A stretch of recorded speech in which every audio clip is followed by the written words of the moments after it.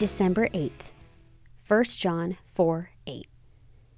Anyone who does not love does not know God, because God is love.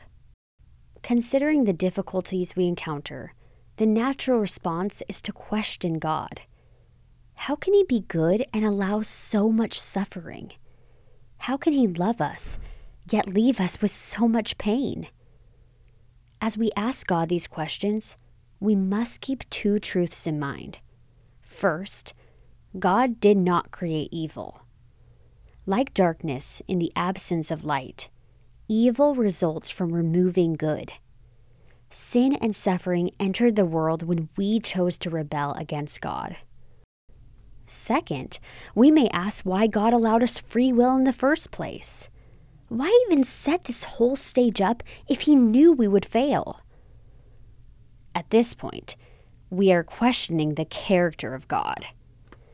We are, in essence, asking why we are more loving than God.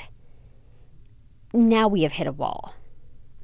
Our goodness cannot exceed the goodness of God.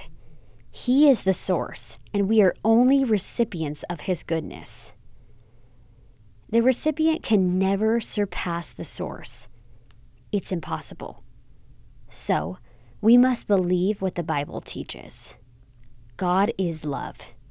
He knows what He is doing, and when we leave this life and get a better sense of the big picture, we will see with clarity. In addition, He demonstrated His love for us through the person and work of Jesus. What will you choose to do with His love today?